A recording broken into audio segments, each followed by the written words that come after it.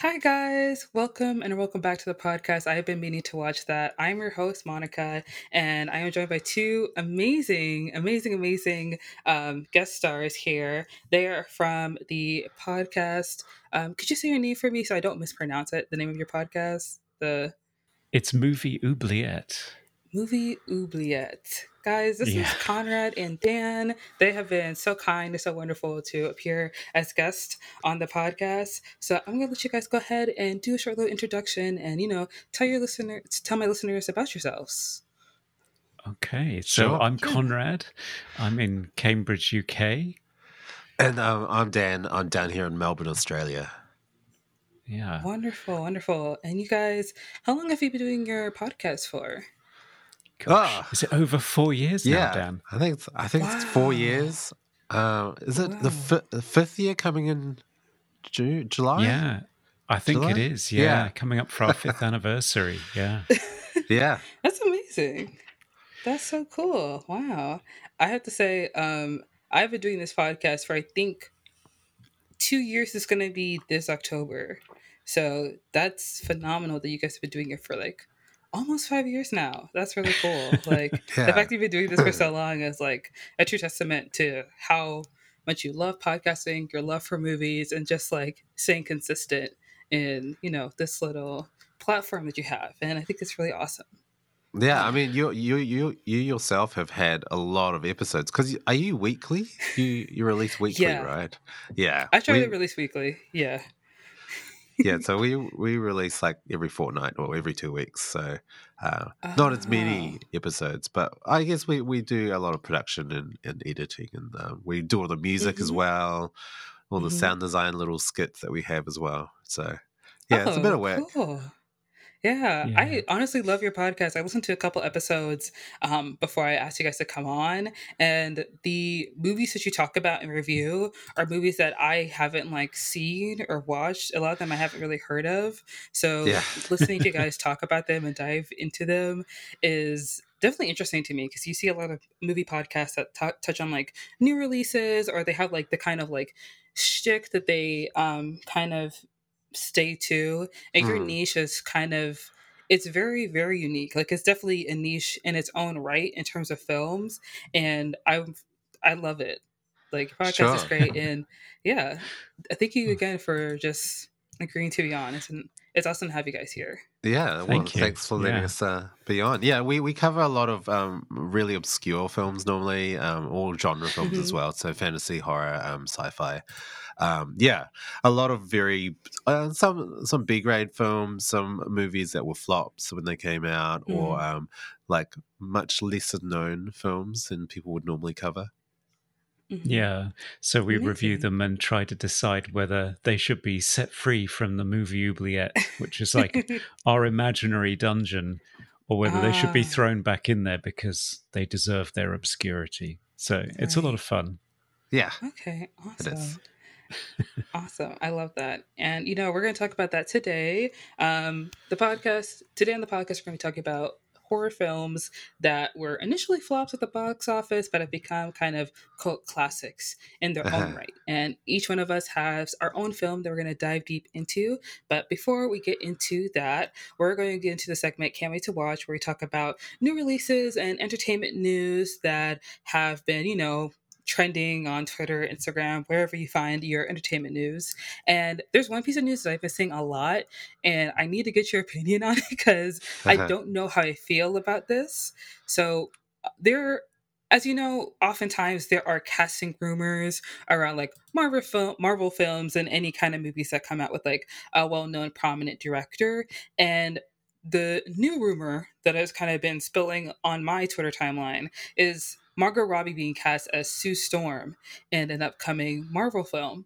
And of course, it's Right. a rumor, and it's been stated as a rumor in all the articles that have been said. And it's basically stated that like she's just been offered the role. But even in that, I kind of find like casting rumors to be unnecessary because I would rather just hear about the casting news rather than a rumor, because the rumor is trying to get people excited, like, oh my gosh, what if Margot Robbie is in like a DC film and in a Marvel film, But me personally, I just kind of think that this rumor in particular, I could do without it, since Margot is already like a well-known, extremely hardworking and extremely talented actress. And as much as I would love to see her in Marvel, I think that a lot of times when you see talented actors join Marvel films, it's kind of like, yay, but also like, oh my gosh, set yourself free. Like, don't do it. Don't do it. Don't sign the contract. So I kind of want to get your opinion on it. Like, what do you feel about casting rumors? Like, what do you think about Marvel Robbie possibly joining the Marvel Cinematic Universe? Yeah, I mean, I feel like actors like cross the line between Marvel and DC all the time. I don't think it's uncommon. Like we've had many Hmm. actors like do both. So they're doing another Fantastic Four movie. That's Yes. because Oh it's no. like they keep failing and failing and failing. I don't know. I don't know what's going on with Fantastic Four because I think that like it is a good franchise. it's Like it has potential. it is. Yeah, and Marvel bought, well, Disney bought Fox, and Marvel is moving forward with X-Men. There's no like set date for it, but it's going to happen. So I guess, Marvel's kind of being like, oh, those like old DC movies y'all know from like back then? Forget about them. They don't exist. They don't matter. It's kind of like the Watchmen film that Zack Snyder directed in 2009. No one needs to acknowledge that anymore because Watchmen, the HBO series, exists. And that, of course, like, is much better than the 2009 film. So I feel like Marvel's kind of like retconning all the past like bad superhero movies so that they can make big bucks.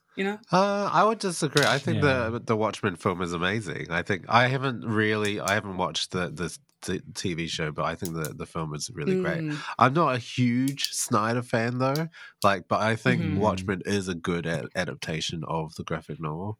Um, but yeah, I don't know. I'm sort of torn with all this new Marvel DC stuff that's coming out because it is very hit and miss. I find like Mm. hmm and a lot of misses recently, and I haven't really seen a decent superhero movie in a while. Okay. No, What me What do you neither. think, Conrad? No, I'm the same. I struggle with the both Marvel and especially DC, and a lot of times I tend to walk out of the theater after about 20 minutes because there's just a lot of CGI flying around and no human characters that I care about particularly. Mm. And that's only since Endgame. After Endgame, I was hooked into it until then, but since then I've struggled, to be honest. I Yeah, feel bad for actors with these casting rumors, though. So I was Mhm. reading, I can't remember which actor it was, but she was saying that um, people keep asking her to sign books Mhm. because they think that she's going to be in the adaptation of it. And it's just a rumor. And she hasn't signed a contract. And she doesn't Right. think it's right that she should sign books for movies that she's not in yeah, or Yeah. yeah, haven't been announced. uh-huh. I don't know. I think it's a bit much. Mm. Yeah, Yeah. So I feel like we all agree that casting rumors, maybe not the best thing. I mean, it's not something you can really escape because yeah, people like to, hype things up for like new films production, and also like fan culture just cannot, like, they can't stop themselves from getting excited about yeah. certain Mm, things. So it's not really something that's gonna kind of go away. So I no. definitely Yeah. agree with you guys on that point. I do have to say, I'm the kind of Marvel fan where any movie that comes out, I'm just like, ooh, shiny, like Okay. fun. It's kind of Honestly, like I show. yeah, I'm the same. I get disappointed, but I still watch them. Yeah, I don't know. I don't know what I'm doing. Yeah. I have to say, I'm the kind of person where I'll watch a movie and I'll go see it. It's like, oh, this is great. It's amazing. I had so much fun. And then I'll read the reviews and everyone's like, oh my gosh, this plot point didn't make any sense because da da da da da. And I'm just like, oh, I see your point, but also like, I had a pretty good time. So, I mean, point made, but also like, you're kind of wrong because like, why are you trying to kill my fun? Yeah. But, I mean that's the joy of movies though. Like you can like go Mhm, with critics or fan like reactions to things or read Rotten Tomatoes or like IMDb, mhm. that sort of thing. But it's all about personal taste. Like if you like the movie, you like the Yeah. movie. Who cares? Yeah. That's how I felt about Venom when it first came out. I was like, I actually saw that movie like 3 times in theaters, and I don't Oh rewatch wow. movies at all. Like, I don't Right. like rewatching movies. It's like something that I find annoying because it's like if I've already seen it and I know it's going to happen, I don't need to see it again. But something about that movie, the fact that it was like it was bad and I could see that it was bad, but I just enjoyed it so much. Right. Like I was in the theater, I was like, this is actually a fun time. And Tom Hardy, he's that kind of actor. I know him for Peaky Blinders. You know him Oh from like yeah. Right. masculine kind of roles. And him being like this guy who's like sweaty and swimming in a lobster tank and being chased around by like the inky like thing from Spider-Man 3. It's kind of like this is hijinks and shenanigans and I'm here for it. Like this is so much fun. I don't know why. Like this fight scene with him in his apartment, I was like, oh shit. This like me thinking about the fight scene in his apartment in Venom is the same way I think about the fight scene in the stairwell with Daredevil. Have you guys ever seen the Daredevil show that was on Netflix? Yeah. Yeah. You your sigh is kind of like I've seen it. I do not wish to discuss it, but Daredevil was great. Like the first couple of seasons were really good, but I don't know. It kind of Mm, After a while, the seasons got. I don't know. It just didn't work for me. But I don't know. I find that's what happens with a lot of these like franchises. They start off really really strong, and then they kind of mhm. don't know where they're going after that, and then it just Yeah, doesn't seem to work.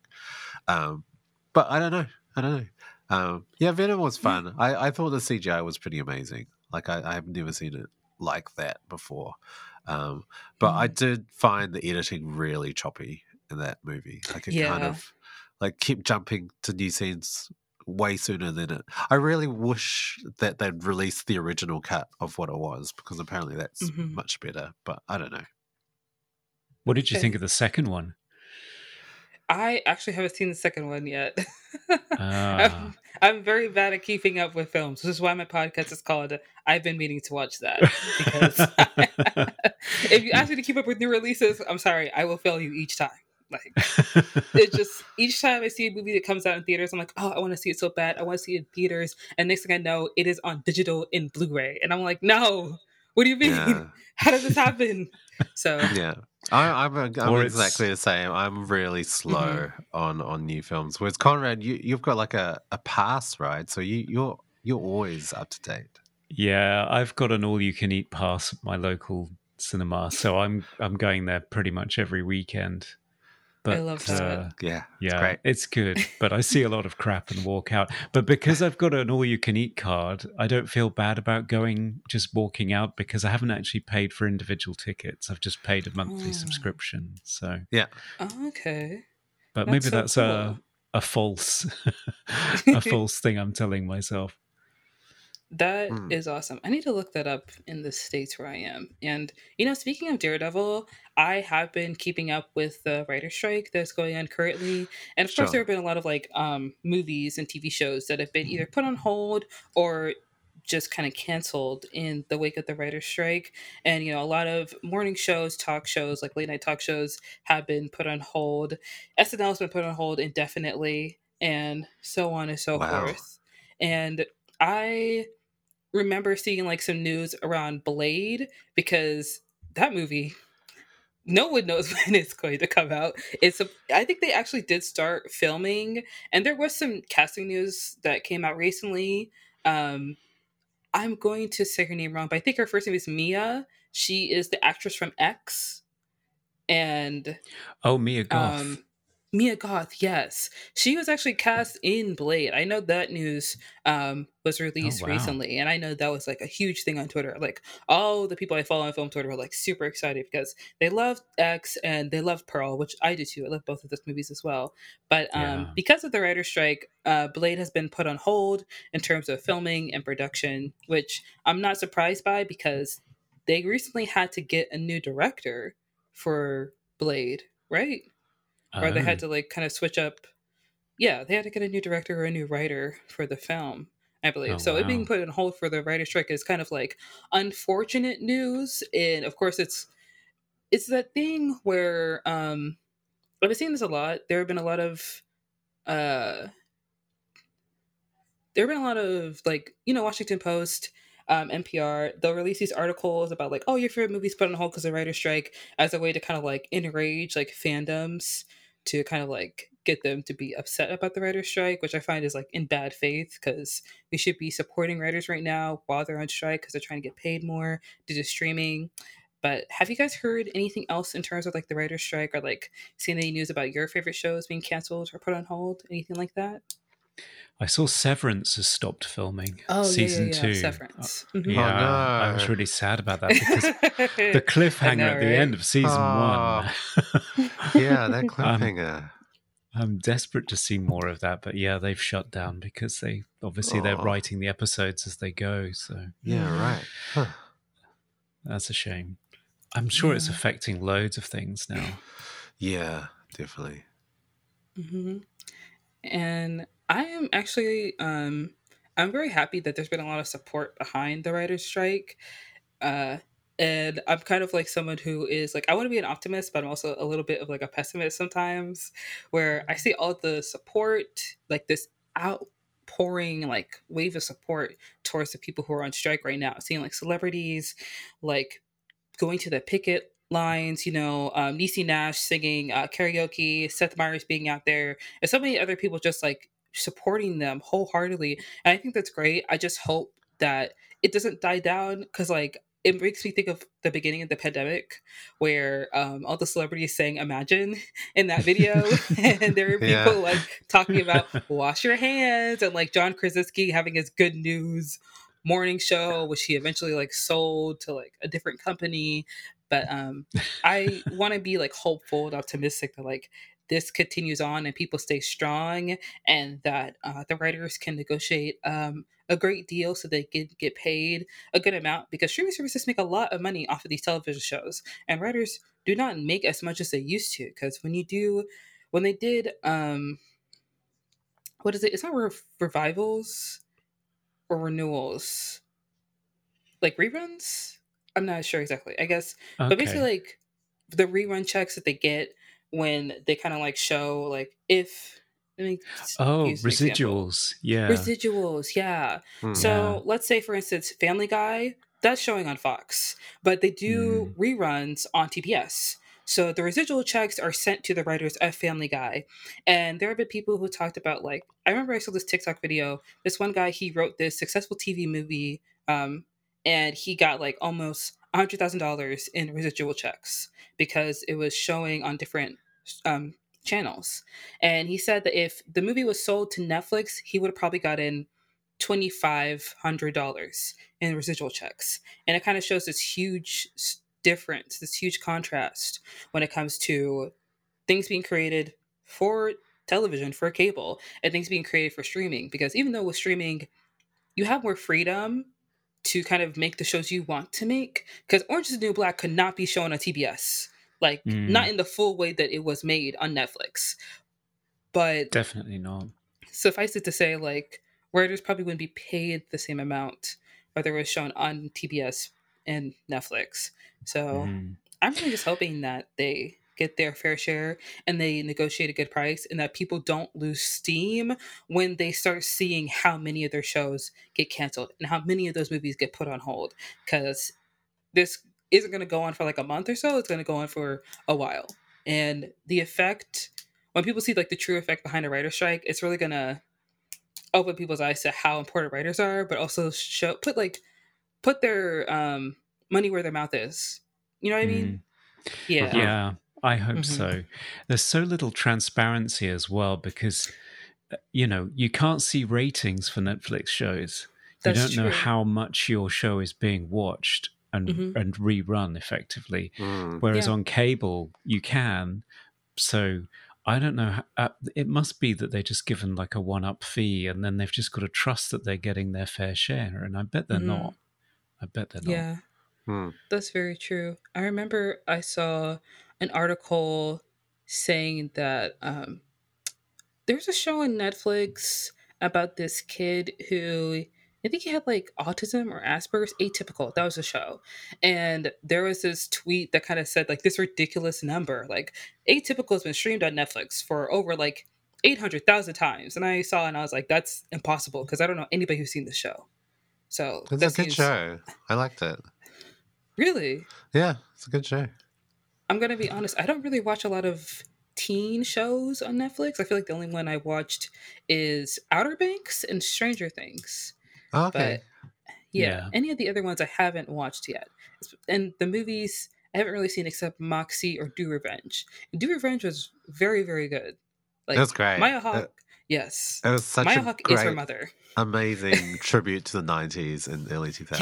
It was, Yes. yeah, it was my decade.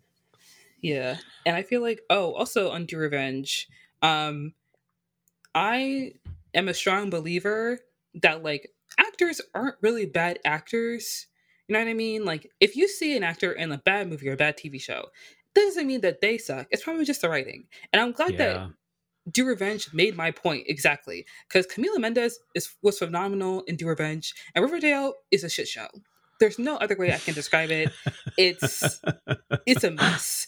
It is an absolute mess. I don't know why the CW keeps running that show. It's running it into the ground. Like I don't know how the CW doesn't even make any money off their shows anyway. They haven't been profitable since they became the CW. So the fact that the show still exists on air is ridiculous. I'm glad that's on its last season, but I'm glad that Camila Mendes like was able to kind of able to show her talent and strengths in Do Revenge because she's awesome. Mm, Yeah, Yeah. yeah. No, yeah, I'd agree. If you ever see an actor and you think, gosh, their performance is terrible, it's usually just because they cannot make the lines work. No matter yeah. how you try, the lines are so bad. hmm Yeah. Yes, yeah, exactly that. Okay. And there was one little piece of news that I wanted to bring up because I used to be a huge Supernatural fan when I was younger. Have you guys ever Yeah. heard Supernatural? Yeah, I loved it. I watched till like Oh, cool. I don't. They keep making more seasons, though. I couldn't keep up. It's like what? It's like 12 seasons or something. Is it more than that? They ended at 15. 15. Oh, Yeah, I wow. think I got up Yeah. to maybe season 9 or 10, and then Mm. I just couldn't do it anymore. It kind of did get a bit Mm. repetitive, though. Yes, you are right. You are right. But there was a spinoff for Supernatural called The Winchesters, and now it's canceled All at the right, CW. right. And I'm very. It's one of those things where it's like the writer's like, "Oh, all these shows are getting canceled." At least see what show that you never wanted to have it get canceled. It's like, you know what? You know what? You made a good choice this time. This Right. time, you made a pretty good choice. Was it that bad? And it. Well, that's the thing. I didn't watch the show. Oh, I okay, never yeah. even like really gave it a chance, but like it's on the CW. Right. So I really don't know how much leeway you can give. Like the CW does have good TV shows sometimes, you know, like I would say Jane the Virgin, Crazy Ex-Girlfriend. Oh, If you want yeah. to say Vampire Diaries, I haven't seen that, but a lot of people love that show. So I'll give them that one. But in terms of spin-offs, it's never really a surefire fit. Yeah, It's never right. really a hit. So I'm actually very excited about that because the evil has been defeated, and I know that Jensen Ackles has already started on his save Winchesters, and I'm not even gonna I'm not even gonna attempt to make a joke. I'm just gonna let him, beg for his show back. But he's fine. He was on The Boys. He'll be in a superhero movie in the next 3 years, so Oh, he doesn't yeah. really need this show. You know what I Yeah. mean? Yeah. Like the superhero thing is gonna happen regardless. Like he's Jensen Ackles. They wanted him to play Arrow, and then they got Jeremy Renner instead. Which, okay, but we'll see soon enough. Okay. I think that was all for the Can't Wait to Watch. So we're just going to jump right into the meat and the potatoes of this podcast and touch on horror films that were box office flops and are now cult classics. I know that we all have one film that we're going to touch on today. Is there anyone who is dying to go first? Because I would love to hear like either one of you jump into one of your films because you both picked movies that I actually haven't seen before. I think Mm. I have seen Near Dark, but it may have been some time. But I would love to hear you guys talk about, your films and like what you love about them. Do you want to go first with Near Dark, Dan?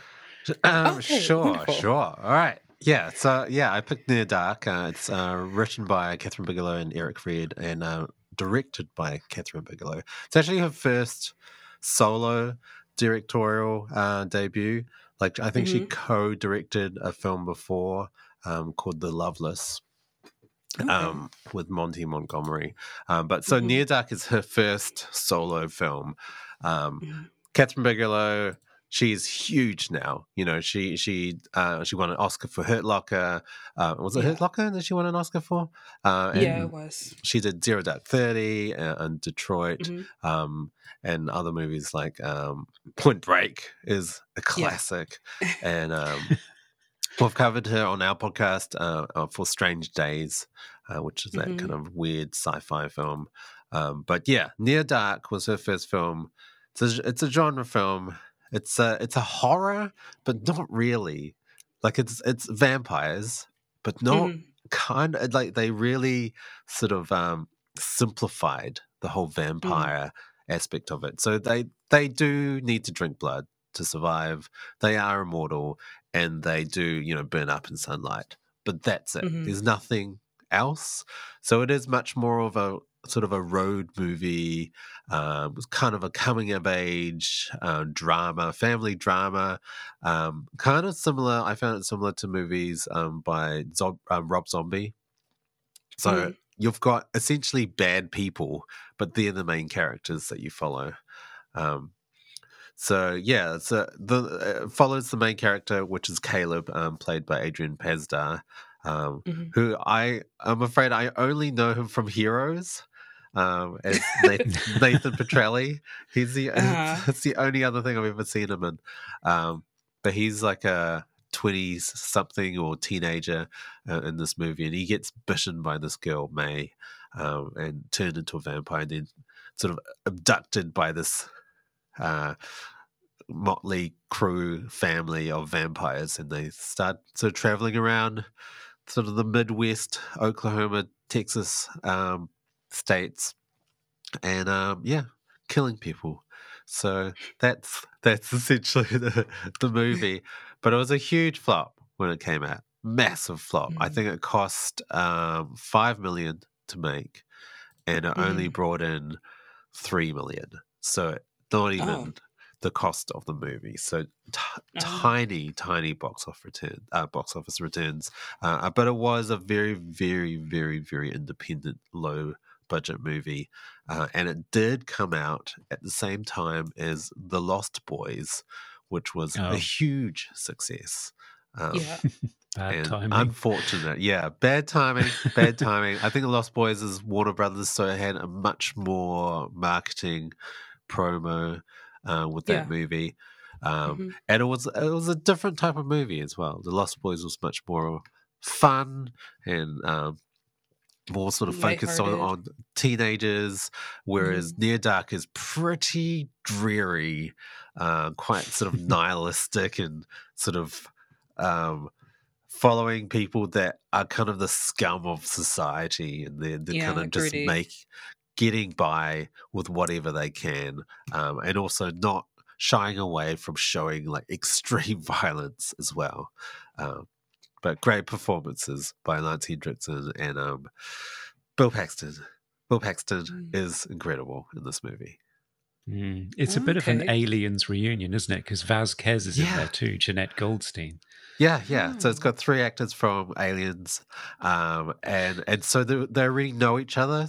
So this family of vampires, you really feel this connection between them. This kind of Mm. almost like nuclear family. You've got the mom and the dad, and like these kids essentially. They're all from different backgrounds, but they've all come together as vampires. And yeah, you do feel this sort of connection between all of these actors and as characters as well. And I think they really did stay in character even when they weren't shooting. I remember I saw an interview with Lance Hendrickson, and he grew his nails. He got these kind of acrylic nails like stuck Mhm. onto his fingernails, and then he like pulled them off with pliers to make them really gnarly and disgusting. And he Oh lost like no. Oh. heaps of weight for the movie to look really gaunt.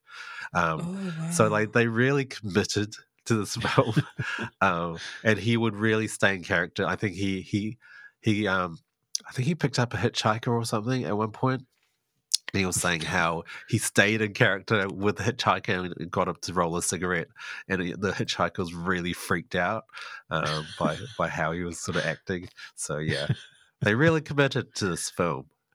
Yeah. Oh, that's amazing. When did you first watch this movie? I didn't watch it when it came out. So it came out in 1987, but I Mhm. watched it well into my 20s, like in the 2000s sometime. And I don't really remember it because I watched it again recently for this recording. And Mhm. yeah, I don't really remember the second half of that movie. It is quite a slow movie as well. Like there is action in it, but it's not all the Mhm. time. It's only in certain parts. Um, Okay. yeah. Got it. Okay. Wow. That's really cool because I actually am a pretty big Catherine Bigelow fan, but I have heard of Near Dark. I've just never really watched it, and I've never really seen people talk about Near Dark either when they Yeah. talk about Catherine Bigelow.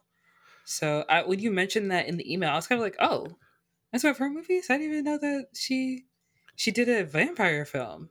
Mm. Yeah, That's yeah. actually really awesome. Because she's really known for all her sort of gritty, true story Yeah. adaptations now, Mhm. and a lot of either war themed or Yeah. to do Like with Zero Dark 30. yeah, or to do with human rights, like Detroit, Yeah. and so all of her kind of previous genre films like Near Dark, Blue Steel, and Mm. Strange Days do get kind of forgotten because they are a little bit different. They're not. They're Mm. all, first of all, they're all genre films, so they're not based in reality really, Hmm. but still really gritty. Like even her Yeah. first film, Near Dark, has so much complexity and depth with the Yes. characters and the story and just morality and mortality as well and existential themes as well. So it's yeah, there's still so much meat on her films, even if they are just like, oh, it's a vampire film, but it's not Hmm. just a vampire film. Yeah. I do have to say, I love Catherine Bigelow because as a female director, she really does have her own style when it Yeah. comes to directing. And I love it so much when directors have like their first film is like this indie movie they made. It is kind of like not well known, obscure, kind of underground. And like for the few people that are like huge fans of this director, they know it, they love it, and like whenever people mention like, oh, this is like my favorite movie from this director, like for me, Spike Lee, a lot of people, they say Do the Right Thing, and they'll say like a number of other films because Spike Lee has a very long career. And for me, I love his first film that he made. Wow, about Nola Darling. I forget the title of the film. I know there was a Netflix show about it too. I was about to say She's All That. No, She's Gotta Have It. That's it, I believe. Yeah, She's Gotta Right. Have It. That's the name of the movie. And it was his first film, like his first feature length film. He made a short film before that, but this is his first feature length film. It is from the point of view of a woman. And I found the movie so interesting and just completely different from any other film that I've seen because it was the first movie that I'd seen where like a black woman is like embracing her sexuality and being her own person, and she's all these like different love partners around her. And when it was becoming a show, not a lot of people knew that Spike Lee had made this film. So Oh, I wow. love it when directors kind of have like their first movie that they make and they're kind of just like, I'm just gonna go in, I'm gonna make this, it's gonna be different, it's not gonna be like what other people know. And I prefer those kind of films that are like commercial flops, but they have something to say, or they're just kind of like just different from Yeah. the mainstream, you know? Yeah. Yeah, I also Hmm. find like with a lot of big directors, like their first films always seem to be genre films, and especially horror films for some reason. And Yeah. really love that. Like James Cameron Yeah. and all those other big directors always start off with like a horror film for some reason. Hmm. Yeah. Horror Yeah. movies don't even get like the appreciation that they deserve because a lot of film, I guess, themes in film and like schematics you see in other movies you get from horror films. And so many people everybody watches horror movies. You know, if you don't like being scared, you don't watch horror movies. But like everybody watches horror movies, and any director can pull out their favorite horror movie and talk about how that inspired them to become a director, like The Shining or Halloween or any other classic horror movie that you have seen. And I'm glad that we're talking about like horror movies that are flops, because I feel like people think that you can make a horror movie as long as it's scary, there's a villain, and someone dies, and that's all that needs to happen. But I like a little bit of like I like a little something extra in my horror movies, you know, like some depth, something that like matters, something that makes you like think, you know? Yeah, Yeah, of Yeah. course. of And something course. Yeah. stylish too, which Near Dark is. I mean, especially it's got a really great soundtrack by Tangerine Dream Tangerine that I Dream. love. Yeah. Oh, The cool. Tangerine Dream. I mean, I don't know. I love Tangerine Dream doing soundtracks because they did a Firestarter. Is that right? Hmm. As They well. did, yeah. Yeah, yeah. They always have this kind of like nostalgic, moody, because it's all synthy stuff as well. Hmm. Sort of 80s inspired, but a lot of guitars. But just it really sets that tone that is kind of still current as well, without Mm. sounding too retro. Yeah, I love it. I love it. Also, the visual aesthetic of the film is incredible. So it's got the same cinematographer as Terminator, the Terminator movies. I can't Oh, remember his name. amazing. Is it Um, Dean Cundy? it's Adam Greenberg. So he's a Oh, yeah. Polish cinematographer, DP, but he did like Terminator, Terminator 2, and Sphere. So he's got that sort of really gritty look to the way he films, and this movie really does suit that. Like that, it really shows this kind of the underground of society in like the Midwest of America. Hmm. That's amazing. Wow. Mm. What made you pick Near Dark to talk about the podcast? Like, does I this mean, movie? yeah, I don't know. I think it's not talked about enough. I think like there's a lot of cult classics like The Thing and like Mhm. Donnie Darko, and everyone Yeah, talks about those movies. Like yeah, yeah, we get it. They're cult classics. That's yeah. fine. But like Near Dark really isn't talked about enough. And like I think there needs to be more female directors as well. And like Catherine Hmm. Bigelow really did pave the way. She's like incredible, and she goes from strength to strength with all of her films. Hmm. And I think yeah, we should get more female directors seen and heard. Oh yeah, absolutely. I have to say, like Catherine Bigelow and Sofia Coppola, they are two female directors that I feel like if you're a film nerd, you kind of know them and you recognize, like, of course, their discography and everything like that. And I am so happy that there are a lot more female directors on the scene. Like, of course, Ava DuVernay, Dee Rees, and Gina Prince by the Wood, and so many others, like Chloe Zhao, Emerald Yeah, Senel, I think it's her name. Like, there are so many more now than there were before, of course, because Catherine Bigelow was making films back in like the 90s, and now we have like so many more female directors, and female directors getting like so much press and shine and like time in the spotlight. And I think that's amazing. And I definitely agree with you. I was like, I'm very glad that you told me a little bit more about Near Dark, because I'm not usually a bloody, gory kind of person when it comes to horror movies, but I might give it a shot from what you told me. It does sound interesting.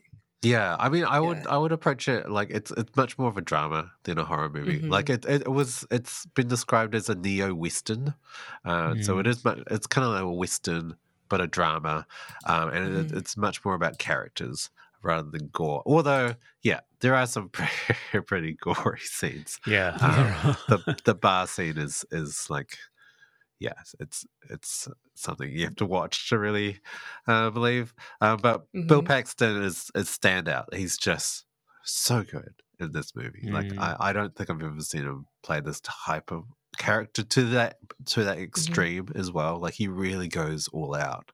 Um, I think he said that because it was a pretty grueling shoot. I think they only filmed over like 40 days or something. It wasn't long, and it was freezing. It was apparently in the middle of the winter, and it was set in summer, so everyone was walking around with Hmm. t-shirts, like short sleeves on, Oh. and it was freezing. So there are some scenes where they're outside and they can't show their breath, so all the actors had to put ice cubes in their mouth before they shot the scene, so that they wouldn't have breath coming out of their mouths, Oh yeah, yeah. which is like incredible. But yeah, so it was a pretty grueling shoot, and the characters really did develop a strong bond with each other. And I think Bill Paxton at one point said that he was really tired because it was all night shoots as well. So they're sleeping during the day. They're essentially living the life of vampires, sleeping during the day, filming all at night, going to bed at 4 a.m. in the morning. And Bill Paxton was saying he was really, really tired at one point, and so they gave him a shot of like B12, and it was just like taking speed or something. He's like, yeah, I'm ready. And like, and then they shot the bar scene. It's like, yeah, he's on something. Didn't Madonna do that to Justin Timberlake once? Really? I don't know. Yeah, I think so. When they were working on that song 4 Minutes to Save the World or whatever it was called, he said that he was tired and needed to take a break, and I think she wrestled him to the ground and injected him with B12. Right. Yeah. Yeah, that's the trick, apparently. She's demanding. That is amazing. Was there anything else you wanted to say about Near Dark? Because I feel like you've covered so much about it, but Yeah, I mean, it's yeah, I guess so. The only thing, I guess, have you seen movies like True Romance, Wild at Heart, Natural Born Killers? I think I've seen Natural Born Killers. The other two I've just heard of. Yeah, it's very similar to Mhm. those kind of movies. So there's sort of road movies with kind of outlaws, escaping the law, Love, and love and family and that sort of thing. of So course. yeah, but it really challenges your sort of idea of, well, who is good and who is bad, because the main characters are Hmm. not good people, but we're Right. following them at the same time. You still have a sense of empathy towards them, which is Mhm. really interesting. Mm. Oh, I do enjoy that. I like it when movies have the main character not be someone who's like a set protagonist. I like movies better when the person that you're following, like the story, the journey they're going on, is one of like, ooh, I don't know if I should be rooting for you or not, but like we're on this journey together, and those are a lot more fun. Yeah, Like yeah, those, definitely. I enjoy those a lot more. So Yeah. that is awesome. Thank you so much Anyway, for that's sharing. Near I'm gonna Dark. add that to Near Dark.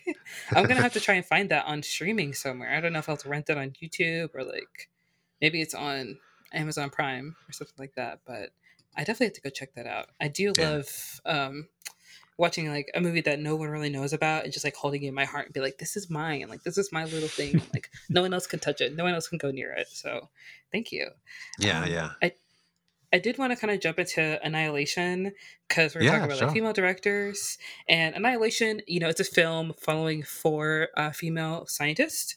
Yes. Um, Annihilation, it is basically a sci-fi movie directed and written by Alex Garland, and you may know Alex Garland from Ex Machina and also from different other films he's done. He's a really great director, and Mm. And Ryder. this and writer, great director and writer. Honestly, phenomenal person all around, extremely talented. And when Annihilation first came out, of course, like Natalie Portman was a huge draw to the movie because she is a great actress. Yeah, But yeah. everybody in this movie is so good. And Yeah. I was just like, I remember seeing this trailer come up like in my YouTube ads, and I was so intrigued by it because I had no idea what was going on in this movie.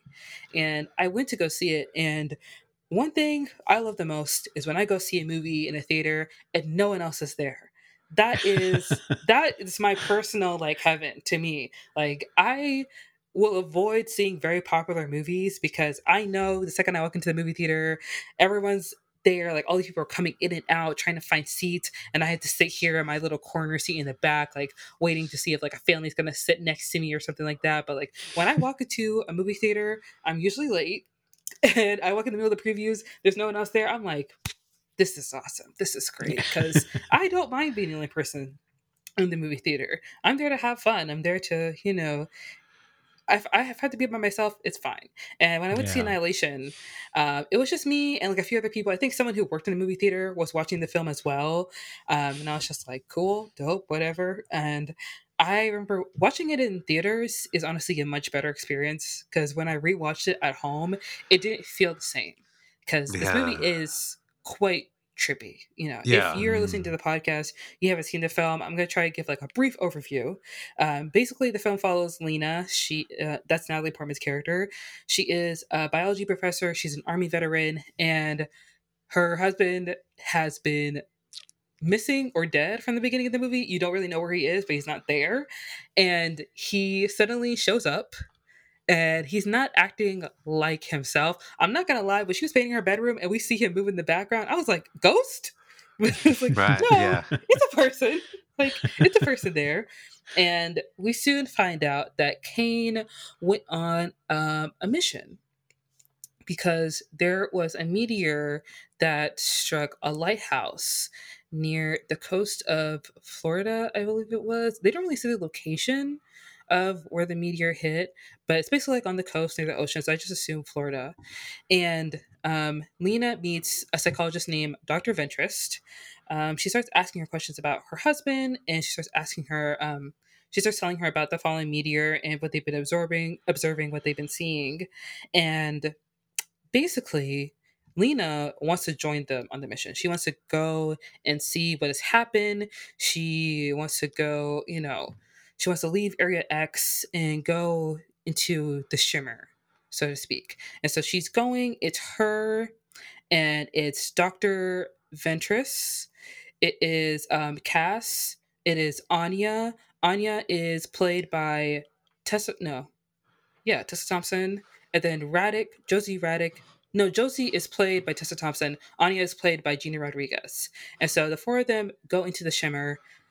First things first, they forget how long they've been in there. Like, they enter in, they cross over, and suddenly Natalie Portman wakes up and they're like, how long have we been in here? And then Shepard is looking at the rations. It's like, we've been in here 3 to 4 days. No one remembers anything. It's like, okay, fine.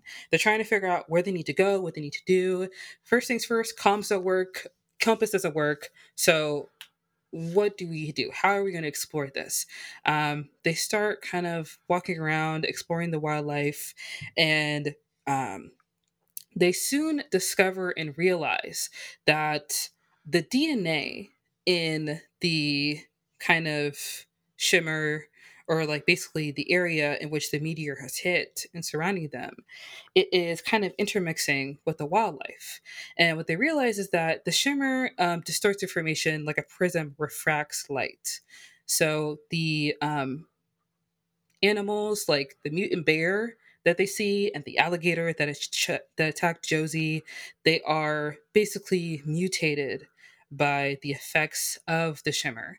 And they're kind of figuring out like, what do we do? How do we handle this? And I remember watching the movie and first of all thinking like, okay, this is supposed to be a horror movie, but this is not exactly a horror movie. Like, this is like science, horror, sci-fi, like there's a lot going on. And then there's like the Yeah. human aspect of the film as well, because we learn a lot about the other scientists in the group.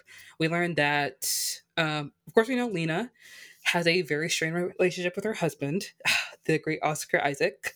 We learn that Josie Raddick uh, has problems with depression and managing that in ways that are self-destructive to herself. All these women have self-destructive tendencies, so to speak. Like Anya, who's played by Gina Rodriguez, she's an addict. Cassie Shepard, she recently lost someone, and Dr. Ventress has no home, no family, no kids, no husband, basically no one to go home to. So she has kind of dived herself into her work, and you just see this group of women go into this place where they literally have nothing else to lose, and they are in an environment where like it will literally kind of change them and like mutate them, so to speak. And this movie um is definitely one that has stuck with me for a long time.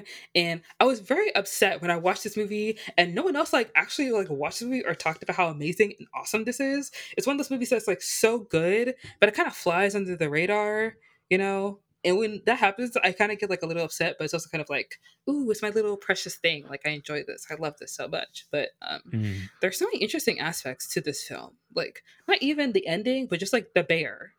Like the bear in the Yeah. film. I don't know if you guys That have is seen. terrifying. Yeah. Yeah. Like I have seen a lot of people say a lot of things about the bear and what it represents and what it is, and I don't know like what its problem was, but like it was just kind of like, you know, big, scary, and of course it's like a predator. But then when we see that scene where Anya ties up Dr. Ventress, Lena, and Radek, and then you hear Cassie screaming, immediately like we know it's not Cassie because we saw her body. Lena saw her body. She discovered her body.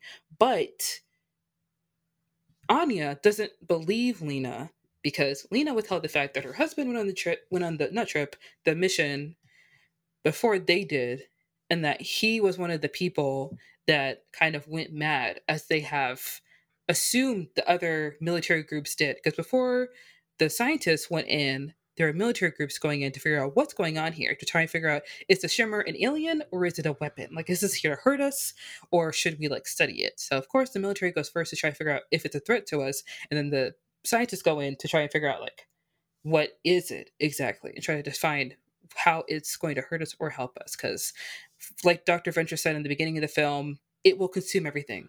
It's just moving and the border is expanding, and we have to figure out a way to like stop it or contain it in some kind of way.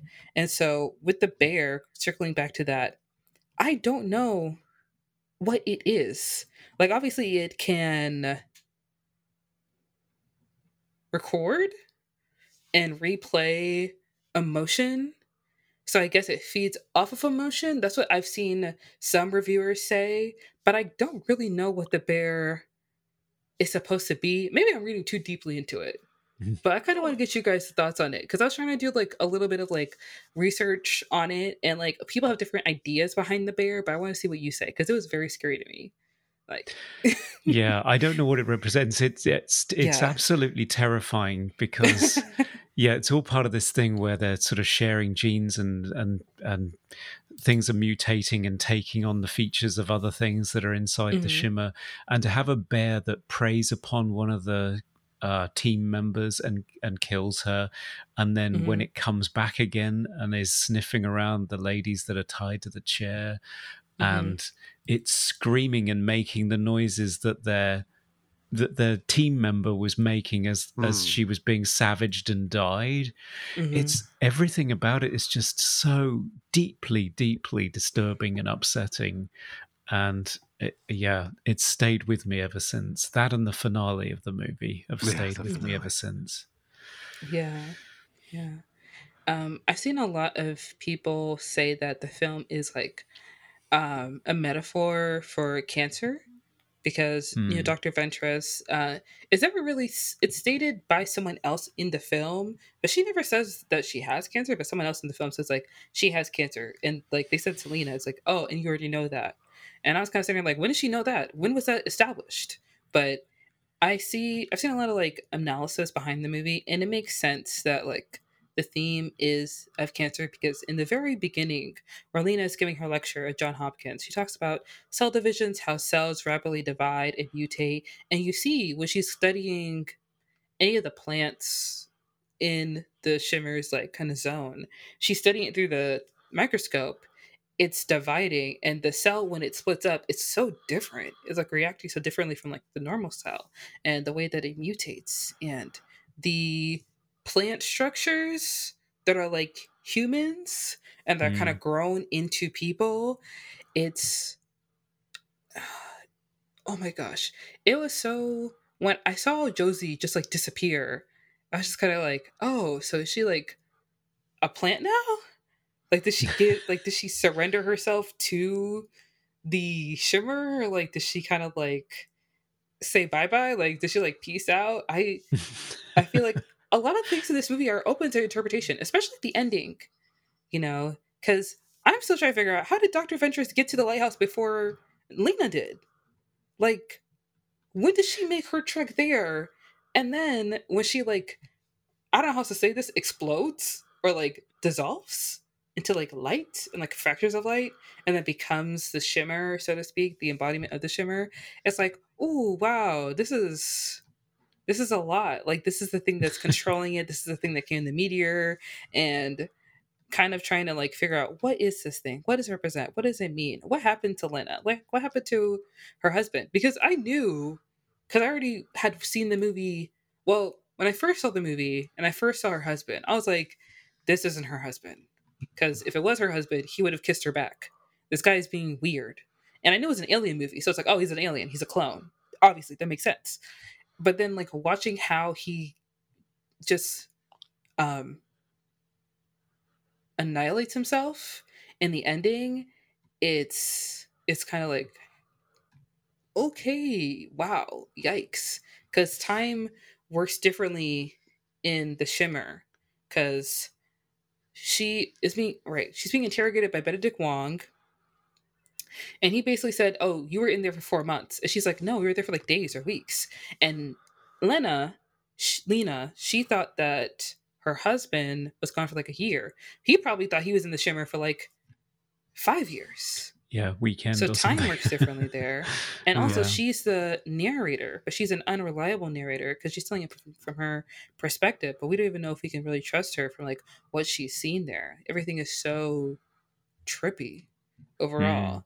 Mm. And also, honestly, this is my opinion, and I'm going to stand by this.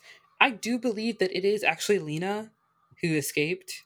Like, it's like her, but she was in the shimmer for like 4 months. She's mutated. Like, there's something different about her. She's carried on some kind of genes. Like, I don't know if her intestines move like worms, like they did with that one guy they cut open in that video, but she's not the same. I don't think she's the shimmer. I feel like when the shimmer was like holding her down in the door, possibly it like imprinted on her or like photocopied itself to her. I don't know what the science words, like the scientific wording is, but it's her, but it's not her. But it's not the shimmer. It's not her clone, but it's still her.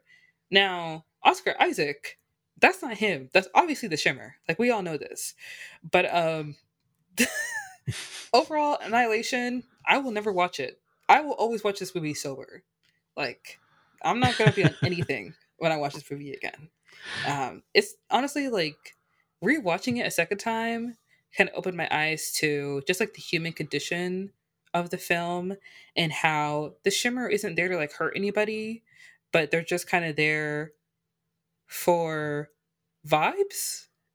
Does that make sense? Yeah, it's Like kind they're of just, cosmic horror, isn't it? Yeah, it's I cosmic think. horror. yeah, Yeah. yeah, cosmic horror. And I do like how the shimmer um kind of makes them reflect on their past, like Lena thinking back to how she cheated on her husband and flashing back to the moments in their marriage where it kind of like started dissolving. And overall, the movie is just kind of like about self-destruction. Like that's an overall theme of the film. It's about how like um Anya is an addict, so she's destroying her body and her organs.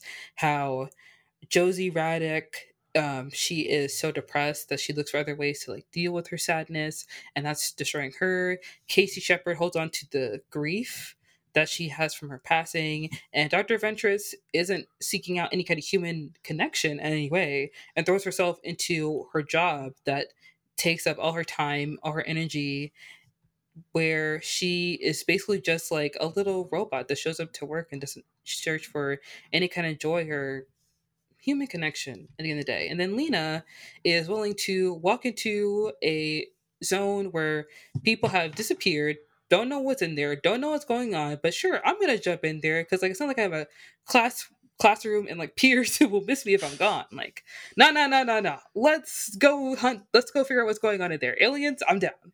You know. So overall, women committing so many wrongs, yeah, I'm here for it. I don't know if they're committing wrong, so to speak, but overall, this movie is like, I would say it deserves the 89% on Rotten Tomatoes. It's honestly like amazing. And Mm. do you guys think that this movie is, do you think it's about aliens? Or do you maybe think it's about something else? Because I mean, some people. yeah, I think that there is a lot of metaphor in this movie. Mhm. It's based on a book, right, by Yes, it is based Jeff on the Van der book. I Beer. forgot to mention that. Yeah, yeah, yeah. Yeah, It's a three-part book, I'd right? started Trilogy. reading it actually. Oh, Oh that's so wow. cool. I only just Awesome. started reading. I've only like a few pages in, but yeah, it's part of a trilogy, the Southern Reach trilogy, with the other books, Authority and Acceptance. So I don't know. I feel like there is sort of a through line between like all of these sort of ideas of sort of the human condition and Hmm. maybe I don't know, grief or like maybe cancer. But there is definitely some sort of metaphor going on. Yeah, Mm. very H.P. Lovecraft, I guess you would say. Yeah, Yeah, that's very the cosmic. Hmm. cosmic horror. That's the thing that I like. I like movies where you just cannot explain what is going on or why it's there, or it doesn't even Hmm. have a motive. It's like the bear. It's just Mm. there. It's mutated. It's weird. It doesn't necessarily have a motive, or it's evil. It's or even understandable by us. It's Hmm. just Yeah, there and it's dangerous and you can't guess what it's going to do next. And it yeah. just anything like that, cosmic horror where you can't explain what's going on or why it's happening, that really freaks me out. I love it. Yeah, I mean, one thing I love about the film as well is it shows sort of destruction is beautiful, which is Mm, really different, and also nature is Hmm. destructive, which is mm, Yeah. like sort of the opposite of how we normally go about things. Like humans are destruction; we're destroying nature, not nature is taking over and mutating these humans and it turning it into nature, like people turning into flowers and plants and stuff. So it's really really interesting. Um, I mean, Alex Garland just goes from strength to strength with everything he does. Like as starting off as a writer, like movies like The Beach and 28 Days Later and Sunshine, and then Hmm. moving to directing is just he can do no wrong. Like I feel like everything he touches is just gold. yeah. Yeah. Amazing. It's Yeah. an It, amazing atmospheric movie. The other thing it I really is. loved about it is the fact that it came out around about the same time as the Ghostbusters movie with an all-female lineup, and there was Oh, so yeah. much discourse about that film having an all-female lineup, and it turned really toxic. And yet Hmm. this movie came out with an all-female lineup, and nobody ever mentioned it. So Yeah. I was actually 15 minutes into the movie where I suddenly realized, oh, hang on, this is an all-female cast. just Yeah. I just Hmm. didn't notice. It didn't matter. It was just Yeah. I think that's what's great about this movie. They don't kind of tell us that it's all female cast. Like it just is. Like Hmm. just accept it as it is. It's kind of like the Descent. Like it's an all female cast, but it doesn't really matter yeah, that it is. Like, but it's great that it is. But it's not the whole point of the movie, which is what Yeah. Ghostbusters kind of came out as. Like we're females, and we're gonna tell you every minute of this movie that we're all female. Um, Hmm. so like I don't know. I love this movie how and in the book, which I've only just started reading, like they're all women and that's fine. It doesn't matter. Let's move on with the story. And that's what matters. Like we just want to watch a movie. We don't want to yeah. watch an Yeah. agenda, I guess. Yeah.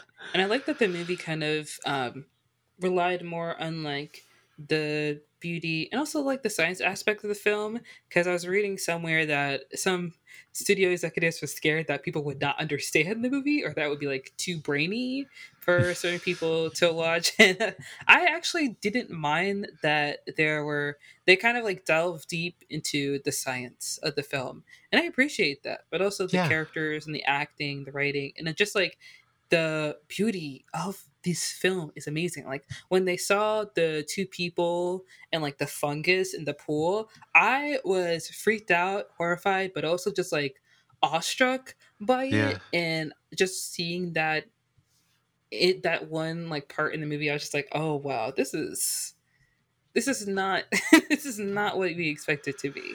So I loved it. I Yeah. appreciated it. Yeah, the visuals are stunning. Like this is Mhm. one of those movies where the trailer does not do the movie justice. I remember watching the That's so trailer true. and thinking this movie looks trash. Like it looks like a dumb Yeah. movie. And I watched the movie and I was like, yeah, this is amazing. This is way Mhm. better than what the trailer tells us. Another aspect of the movie that's really amazing is the sound and music. So the score Yeah. is Oh, yes. super creepy, especially in that moment with the sort of the dance choreography thing. It looks so strange, and the I music love is that. so good. So it's done by Jeff Barrow, and who's the other guy? Ben Ben Salisbury. Salisbury. So Jeff Yeah. Barrow is actually a member of Portishead. I had no idea, Mm. and so that's why the music is yeah, it's got that sort of vibe and mood and tone to it, which is Yeah, you quite can hear it. surreal. Yeah, yeah, you can. Yeah, Yeah. Yeah, I think also this film came out around the same time that there were a lot of movies coming out when this movie came out. Like Black Panther was coming out. There's a movie called um Downsizing. Do you guys remember that that movie? was not a good movie. I haven't seen it. That was not a good movie. The Yeah. trailer made it out to be really interesting, and it's got a really interesting premise, but the movie itself is not. It's not great. It's not great. Yeah. And I think another reason why this film probably didn't do that well at the box office, which I see with a lot of films where I watch the trailer and I'll see the cast and I'm like, this film has to just like num num num num like eat it. Like this has to just like eat like out the like knock it out of the park, just like amazing.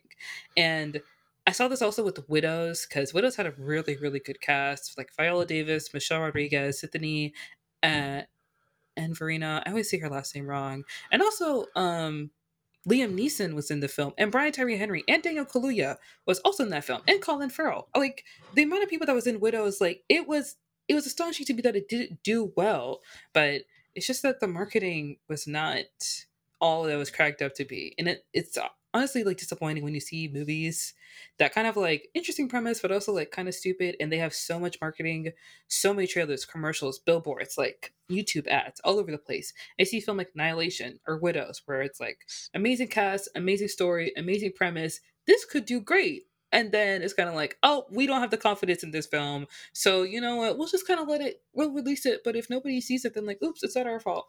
That's the kind of thing that gets under my skin. Yeah. I Nah. mean, I'm really jealous that you got to see it in theaters because I don't think Mm. it came out in theaters in Australia at all. Like, I No. don't Oh, think it came out in theaters apart from was it America and China as the only two countries that came out in yeah. theaters, They pulled it out Yeah. of the box office. which is crazy because Such a it Yeah. would shame. have been so amazing to see on the big screen. Because I thought it Yeah. was just dumped straight to Netflix. I had no idea it even went to It theaters. was in the UK. Yeah. It was dumped straight to Netflix. It's such a shame. I'd love to see it Yeah. projected. It really was one of those rare times where like a film came out around the same time I actually had time to go see it in theaters, and I was like, oh, hell yeah. And overall I feel like it definitely deserved a lot more. And it also reminds me of a Mother. Do you guys remember that movie Mother with Jennifer Darren Lawrence? Aronofsky, yeah. Darren, yes. That movie was also kind of a box office flop. But I actually did not watch that movie because Darren Aronofsky. Aronofsky is, yeah. A lot of his films are not really my type, I guess I should say. And Mother looked like one of those movies where Yeah. it's like, Yeah. He's kind of one of those directors that I will keep watching his movies, but I will not watch his movies again because they're quite they're like really good to watch once and that's it. I don't need to see that again. But yeah, Mother Mm, is one of those movies where the ending is like holy shit, um, that's yeah. crazy. Um, so yeah, but I can see why people didn't like that movie. It's not for everyone. There is again a lot of metaphor. It's not just like a black and white with what the meaning of the film is. It's very surreal and metaphorical Mm, and different. Mm. yeah. But overall, Annihilation, I think this is a film that is something that if I interact with a lot of like people on film Twitter. So people who are more of lovers of like female led films and also just like movies that are gorgeous, like undeniably amazing and breathtaking to see, especially the ending when she like actually sees the shimmer and it like he's like going in and out in like light and like rainbow colors, and like me watching it I was like, oh my gosh, this is absolutely beautiful. It's kind of like, how can this be a weapon? It's so gorgeous. Like I don't even know like what's going on. Like this is phenomenal. Like people who like pretty things in movies have like attached themselves to this movie. It's like, this is amazing. This is phenomenal. This is a masterpiece. And I also think this movie is absolutely amazing. And Natalie Yeah. Portman deserves, like, her saying yes to this movie was the right move to go, because this movie, I love it so much. It's so great. And I also want to say, in the research I've done in this film, there are those people, they watch movies and they kind of break it down a little too much. Like they look for like little clues and Easter eggs every single place they can to try and figure out like, oh, what does this mean? What does that mean? And there are people who think that like Lena, that is being interviewed by Benedict Wong, is actually the Shimmer, because when she drinks the glass, they think the water mutates. It's not mutation, it's surface tension. But when you see like the first scene where Lena touches her husband's hand and he moves his hand away and the hand moves faster than it does in the water, that's the key. That was the key right there that like let me know, okay, there's something going on here. Because a lot of times in horror movies, they don't use that trick enough. Like water, like seeing something reflected in the water or in a mirror. Because I remember watching Candyman. This is a tangent, but stick with me. I remember watching Candyman. It was the newer one, and Yahya Abdul Mateen, he's talking to his girlfriend, and then he kind of closes the door to her, and then he goes down, like puts his head down on like the counter, and he moves, but the mirror reflection does not. So it's like the separation of self. You're seeing it in the movie, and it was like this little scene that like no one really caught, but I caught that, and I was like, oh my gosh, that's the kind of thing I eat up. I love that shit. I love that shit in movies. So yeah, I mean that's how I felt about Annihilation. I love that film, and honestly, like I try to recommend it to as many people as I can because it's really good. I would agree. Yeah, it's not one that I sat watching for Easter eggs. I just wanted to experience it, just the mystery, the sound, the visuals, and the great performances from all of the cast. Jennifer Jason Leigh's amazing in it too. Oh yeah, she's awesome. Yeah. She's great. She's really good. Okay, well, Conrad, I would love to hear about Exorcist 3. Tell us a little bit about your pick.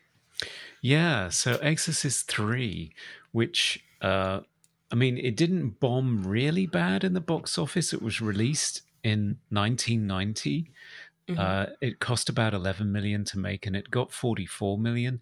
But compared to the original Exorcist in 1973, which got about 180 million in the box office, and about 400 to date because it keeps being re-released, it was a bit of a disappointment. Now, it followed Exorcist 2, The Heretic, in 1977, which the director of the original Exorcist and the writer, so that's William Friedkin and William Peter Blatty, had absolutely nothing to do with Exorcist 2.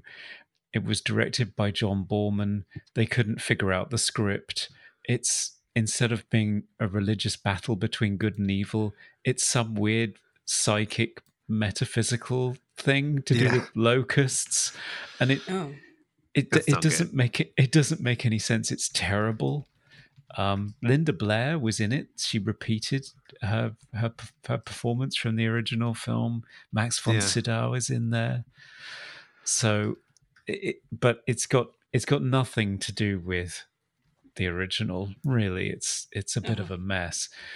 So, The Exorcist 3 is actually based on a novel written by William Peter Blatty, who wrote the original novel, The Exorcist, and the screenplay for the original film. The novel is called Legion. It was published in 1983 after his attempt. He was writing a screenplay, actually, for a sequel, which William Friedkin was on board to direct, but then he got cold feet and said that I don't think he really wanted to do horror again. So it was shelved, and he wrote it as a novel instead and put it out. And eventually interest in making a sequel sort of grew, and so he came on board to direct it himself, the writer. Um, and it's the thing I like about it is it's not an exorcist film again. It's actually a serial killer thriller, and it's a police detective story, focusing on Bill Kinderman, who's played by George C. Scott. He was originally in the original film. He was sort of a side character, and he was played by a different actor. He was played by Lee J. Cobb, but he passed away Right. in the interim. But yeah, it shifts focus onto him and his relationship with Father Dyer, who's also a character in the original film, just a side character. And they're investigating a series of brutal murders that match the MO of a serial killer who was given the electric chair on the same day as Regan McNeil's exorcism in 1975. So the serial killer's dead, but all of a sudden there are more victims turning up 15 years later.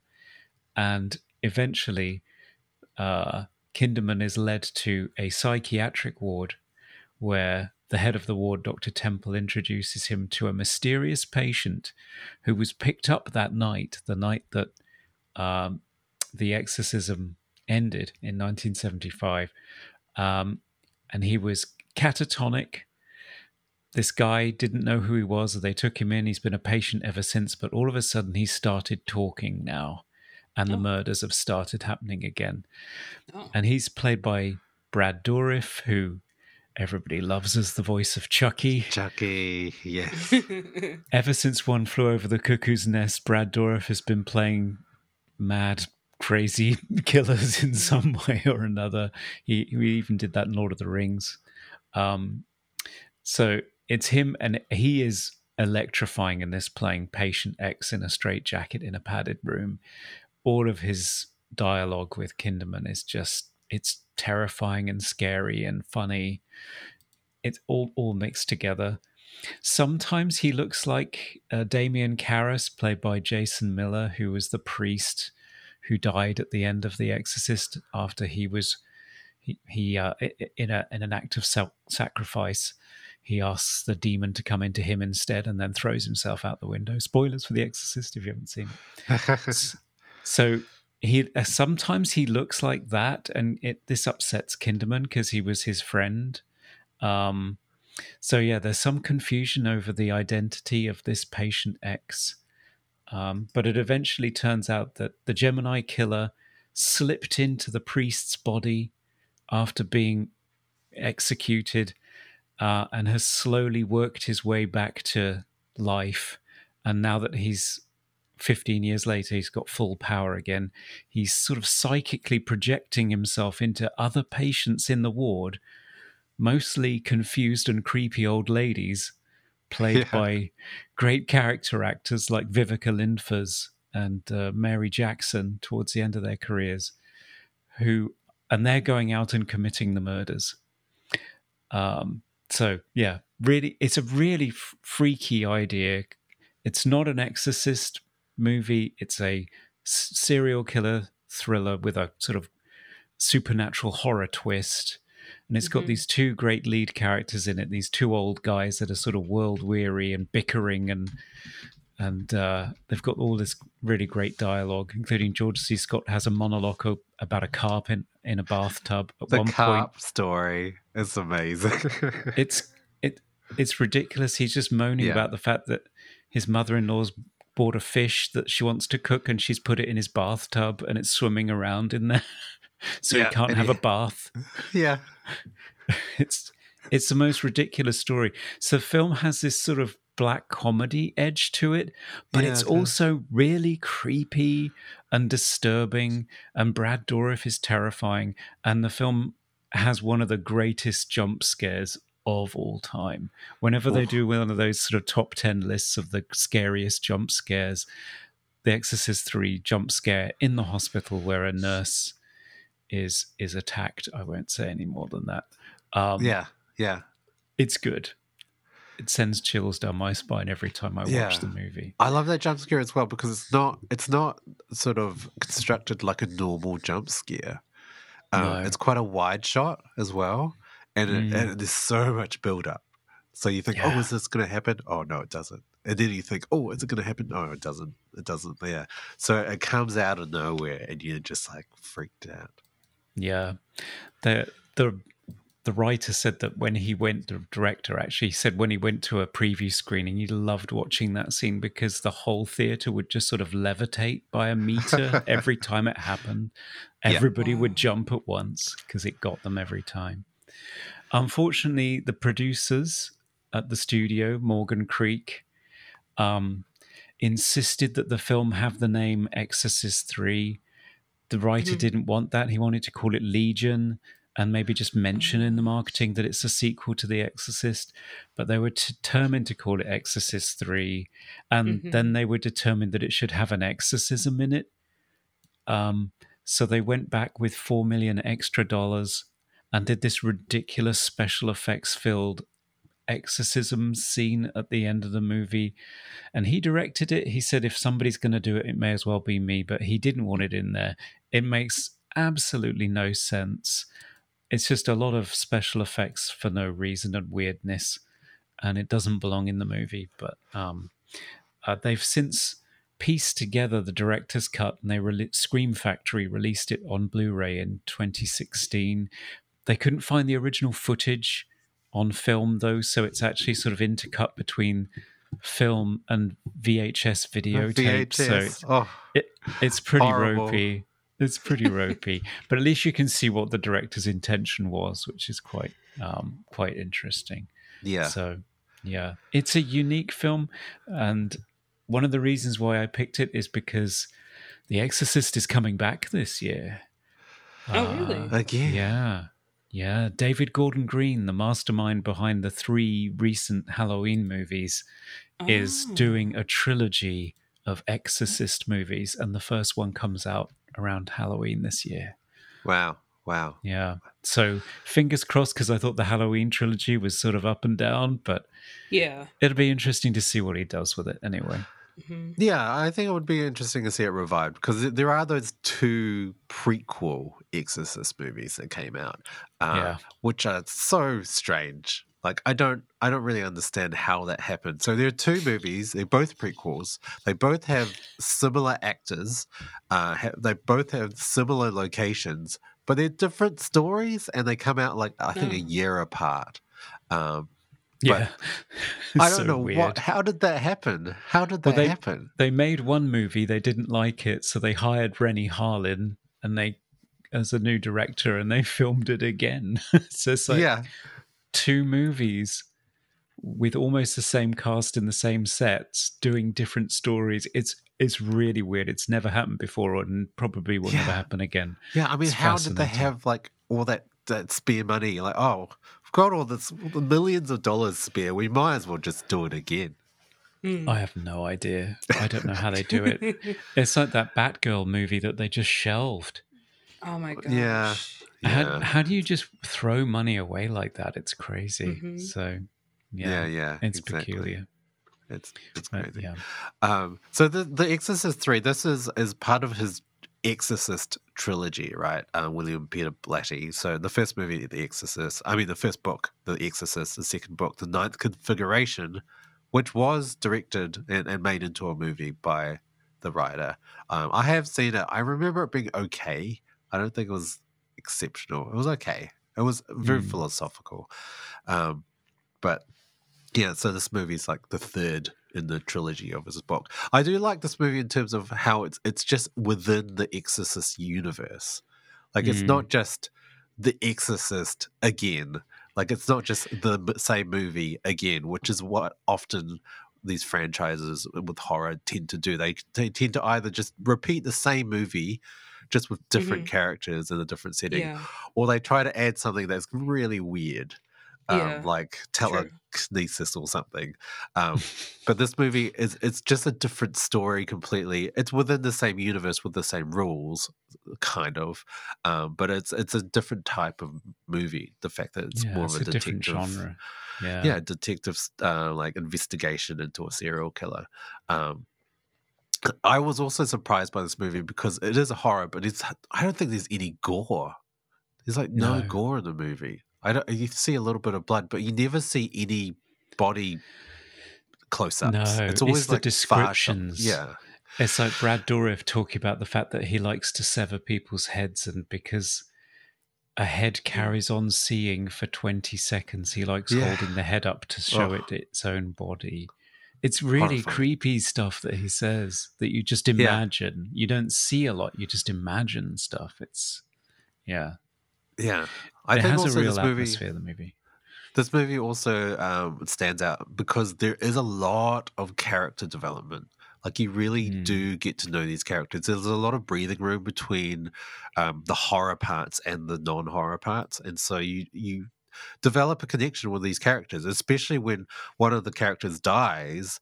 It's heartbreaking. It's that you actually feel something. Whereas no horror movies, it's like, oh yes, the idiot dies. That's kind of what I wanted anyway. Whereas in this movie, people die that you don't want them to die. Yeah. So I think we've all picked character-driven horror movies that aren't Yeah. really horror movies. Mm-hmm. Yeah. Well, I mean, I would say Exorcist 3 was definitely a horror movie, Yeah. especially with some of those scenes. And also Yeah. the hospital setting. Oh, yeah. Hospitals are just creepy. Let's be Yeah. honest. really, really, really Very much creepy. so. I found this movie kind of art housey in the fact, like that dream sequence is really strange and surreal. Yeah, And featuring that train Samuel L. station. Jackson.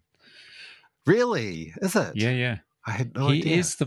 is the blind man in the waiting room between heaven and hell. Yeah, Samuel L. Ah. Jackson, one of his first ever roles. It's a weird cameo.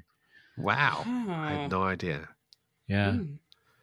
And Fabio's in there as an angel as well, I think. Oh, Really? I thought it was Fabio. Yeah, it is. I thought I was Yeah. seeing things. Yeah, That's one of the angels hilarious. is Fabio. It's weird. Larry King's in the movie too. Nobody knows why. Strange. Wow. Strange. I did Yeah. find with this movie as well, like how it was filmed, it didn't feel like a 90s movie. It felt like a 70s movie. Like it felt quite sort of timeless and just some of the filming techniques, like a lot of crash zooms, Yeah. very 70s with like huge, music stings in there. And yeah, a lot of humor. I think this movie balances humor and horror and drama really well. Yeah. I really like that because the original doesn't really have a sense of humor. Not much of one. Not really. No. No. Yeah, I do agree though that exorcism in this movie is just like that priest character. It's barely a character. Like I don't. He was and added just in. shoved in there. Yeah. Yeah, it just doesn't make any sense. Like who is Yeah. he? How is he even connected whatsoever? No, it's just been glued on. It's got nothing to do with anything. I mean, Nicole Williamson is a great actor, but he's just in there for one special effects scene and that's it. It's ridiculous.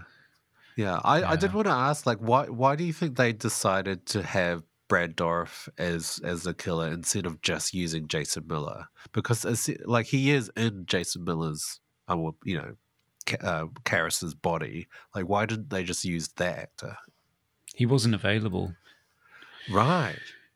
Yeah, Oh. Jason Miller wasn't available, so they went with Brad Dourif. Right. So they just got him in for a couple of scenes kind of thing. He became available, so they reshot all of the asylum scenes. Right. Okay. I mean, so that they could include him. I'm not complaining about Brad Dourif. He is exceptional in this movie. He's Like, amazing in this. He is scary. Yeah, very scary. But And also because I'm it's the voice so of Chucky. used to his voice as Chucky, like seeing him as an actor, real life in a movie was like really good. Rather than a doll, yeah. Makes a change. Yeah. Yeah. Amazing. I actually haven't seen the Exorcist movies, so I really did appreciate you guys like kind of going through it, and I actually think I might watch it now. Like I might actually add it to my watch list and check it out because I don't usually do exorcism, paranormal activity kind of movies because I'm a very superstitious kind of person. So Right. Yeah, I I I can find them can't. understand that. I find them the scariest. Those are the scariest types Mm, of movies for me. Like anything Yeah. paranormal with ghosts or anything, like I'm just terrified. um, hmm so yeah. yeah. Yeah, awesome. And I actually didn't know that the director from the new Halloween films was going to do an Exorcist remake. Mm. Um, that is so interesting. What are they going to call it? Is it just like The Exorcist 4, or is there like a different working title It's a behind it? reboot, right? I think Reboot? it's sort of one of those soft reboots. So Ellen Burstyn, who played the Oh. mother in the very first movie, is coming back, and it's going to be hmm the father of a child who's possessed seeks her out for her advice, I think. So it's kind Oh, of a okay. passing the torch remake, Right. reboot, Yeah. soft reboot. So Is it it's, just going to be yeah. called The Exorcist so that it confuses everyone? I think it's called The Exorcist Believer. Oh, okay. All right. Oh. They've got a add Yeah. on as I don't know. It okay. just makes me think of the monkeys, but Yeah. Yeah. Okay, that sounds interesting. I do have to say, David Gordon Green, well, the first Halloween movie was pretty good. yeah, The other it was. two, I can't really say that it was as good, but, you know, maybe The Exorcist will be a little bit better, I or hope we'll just have to so. wait and see. I hope so. Yeah. I'll go Yeah. and I watch mean, it. I hope so too. Hmm. Yeah, I'll give him the Awesome. benefit of the doubt. Yeah, we'll give him a chance. We'll give him a chance. We're not gonna we're not gonna be like, oh well, the last two movies were bad, so like there's no way you could do any Yeah, better. Like, yeah. Let him yeah, prove himself first. yeah. I actually do like that all the films that we picked are, like you said, movies where you watch them, you'll actually feel something when someone dies. Because I can't really say that anyone.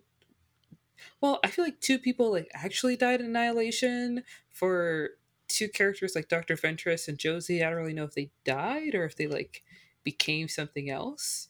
And with Mm. Lena, I don't know if she's really like dead or she's something else. But to see something happen to characters that are like, you know, characters that you can become attached to or you're at least interested in the film, and to actually feel a type of way when you see them like meet a certain demise, I think that's a lot more meaningful when you're watching a horror movie rather than watching a horror film and then like someone is just like killed and it's kind of like, oh well, I guess that's it, it's a horror movie, you know what, someone's gonna die, so it is what it is. But Mm.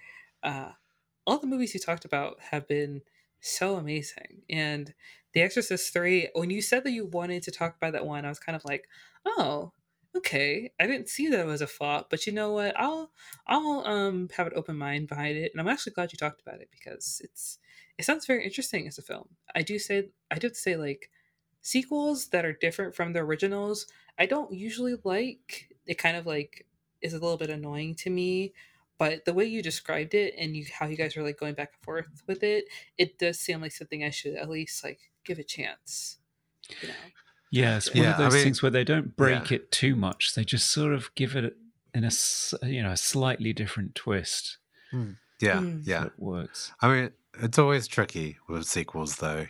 Like generally, they just mm, don't. They don't work as well as the original. Generally, it's mhm. very rare. Right, It right. is. Okay, well, those are all of the movies that we spoke about. You know, horror movies that were box office flops and they became cult classics.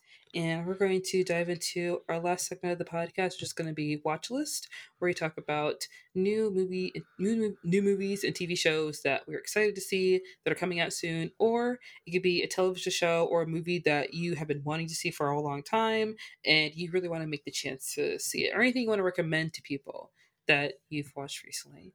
And I actually saw that Black Mirror season 6 is finally coming out Oh Wow. on wow. Netflix. It is. And they actually released the synopsises for the 5 episodes. And they all look Ooh. very interesting. They all look very good. And I'm actually very excited because the last season of Black Mirror, I have to be honest, I only watched the first episode. The second one with Oh my gosh, I forget the actor's name, but he played the priest, the hot priest in Fleabag, and then Moriarty and Sherlock. Andrew Scott. I only watched the first Yes. episode of season 5 of Black Mirror, and the second episode I started watching it, and I was like, you know what? I'm actually good. But I'm excited to see season 6 because I know the creators had said that like the world has gotten so messed up, we don't even know if you guys want Black Mirror anymore. Like with everything's going Yeah. on right now, do we really need to pick the show anymore? But to see that it's coming back and to see all the actors that are slated to be season 6 is extremely tantalizing to me because Zazie Beetz is going to be in it and she's from Atlanta, and Deadpool 2, she's amazing. And also, there's an actress who's going to be in season 6 of Black Mirror who is on the HBO show Industry. She's the main character. I don't remember the actress's name, but I love that show Industry on HBO. It is so, so good. So the fact that she's going to be in Black Mirror is something I'm very, very excited for. Cool. I mean, that's one of the things I'm excited that's coming out soon. But is there anything that you guys are excited to watch to be released soon? I think, Conrad, you should go first. I'm really bad at keeping up with new things. Really terrible. One that I'm really keen to check out is Poker Face, which is a Oh, detective yeah, series. Peacock. Yeah, with Natasha Lyonne from Russian Yes. Doll. And it's Yes, I love her. masterminded by Ryan Johnson. It's one of those detective shows where you know who Mhm. did it, and it's just figuring out how she's going to figure out who did it. That's where the suspense is. Oh. It's like, how is she going to figure it out? Okay. But it's on Peacock in the Nice. States, and it's not Okay. available here at all. And it drives me Wow. crazy. I keep hitting refresh on my Just Watch app. Where is it? Where can I find it? But yeah, no sign of it yet. So I'm really looking forward to that.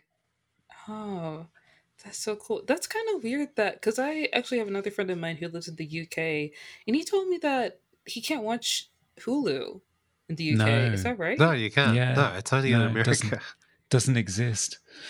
Yeah. Oh. Yeah.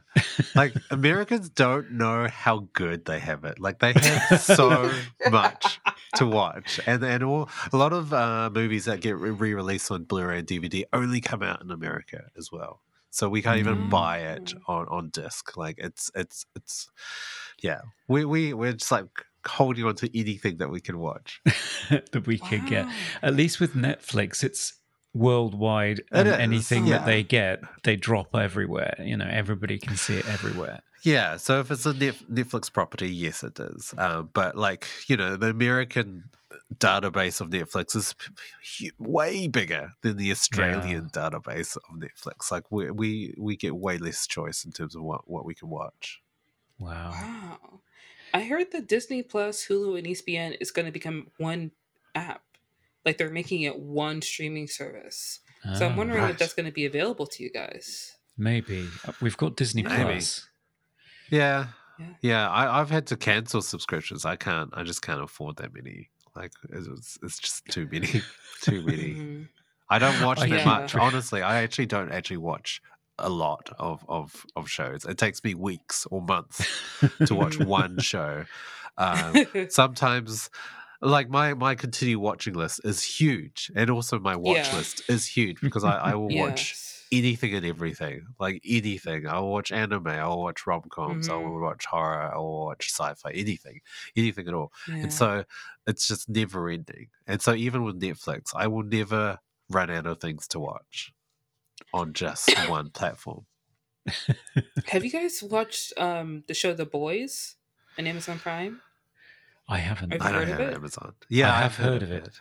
Yeah, Okay. I heard it's good. I heard it's good. But again, like, there's just so much superhero stuff out there. I just need I need a break. But The Boys, it's actually like it's one of those shows you watch where it kind of subverts the superhero genre in the same way that Invincible does, and like Peacemaker, I guess that's another one. It's honestly very good. If you can stomach horror and like a lot of profanity and a lot of scenes that are it's one of those shows where it's on streaming for a reason. It does not hold back at all. It's very, very good, but it's also a lot.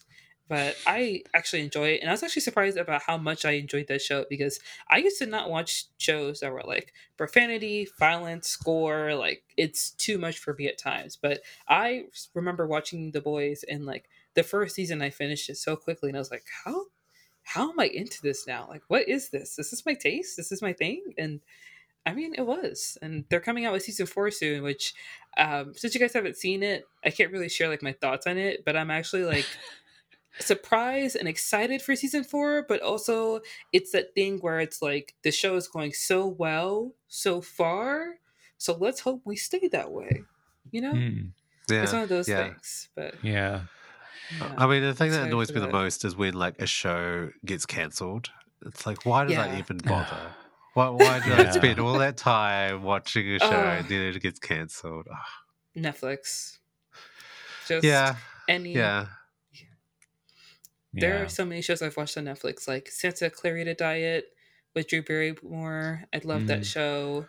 It was Um, good. Yeah, the last season wasn't great. I don't know. I I feel thought it. like the I feel like the next season after the last season probably would have like made up for it because they're trying out new things, and I was like, we're getting Yeah, to the lore a little bit more. Maybe they'll pick it up. I'm not gonna lie, like some episodes in that last season were not as good as the first season, obviously. But I was like, you know what, this cliffhanger might bring us some promise. You know what I yeah, mean? yeah, Yeah, yeah. Sure, sure. Yeah, I mean, the first season was like amazing. It was so good. I yeah, remember. Yeah, really, really it good. was amazing. Yeah. Um, I think there was one show that I was excited to watch that's still going to come out. It's called The Idol on HBO. Have you guys heard of that show? No, I don't think No. No. so. Have you guys heard of Euphoria? Yeah, I've heard of it. I Yeah. haven't seen it. So Euphoria, basically the creator of Euphoria, Sam Levinson, he created the show called The Idol. And at the beginning, when they were first creating the show, it was him and it was a female kind of director, a showrunner working alongside with him, and also the musical artist The Weeknd, who wrote the Oh, Oh song yeah. wow. Can't Feel My Face and Blinding Lights. Yeah. He's also an executive producer and star of the show as well. But along the way in the production of the show, somehow, some way, the female showrunner and director, writer, creator was let go from the project. So it was just Sam Levinson and The Weeknd. So the show goes from being a show centered around a young woman entering the pop scene, entering fame, and becoming a celebrity, and what that's like, and how she's taken advantage of, and how celebrity culture is full of abuse and substance abuse, all these things. And then it kind of turns into the show where it's like, we're the bad guys, we are the people taking advantage, we are the people that are hurting people. Like, it's kind of going from the female's point of view and perspective of how like women who become celebrities are kind of ingrained in this culture of like being hurt and taken advantage of, to, oh, people were taking advantage of you, they're the main character now. Oh, So, yeah, Sure. the show definitely changed its pace with Sam Levinson in The Weeknd kind of taking the helm of the show. Because I guess you guys haven't seen Euphoria, but season 2 of Euphoria kind of reflects Sam Levinson being an overall creep and just like taking creative liberties that he shouldn't be taking.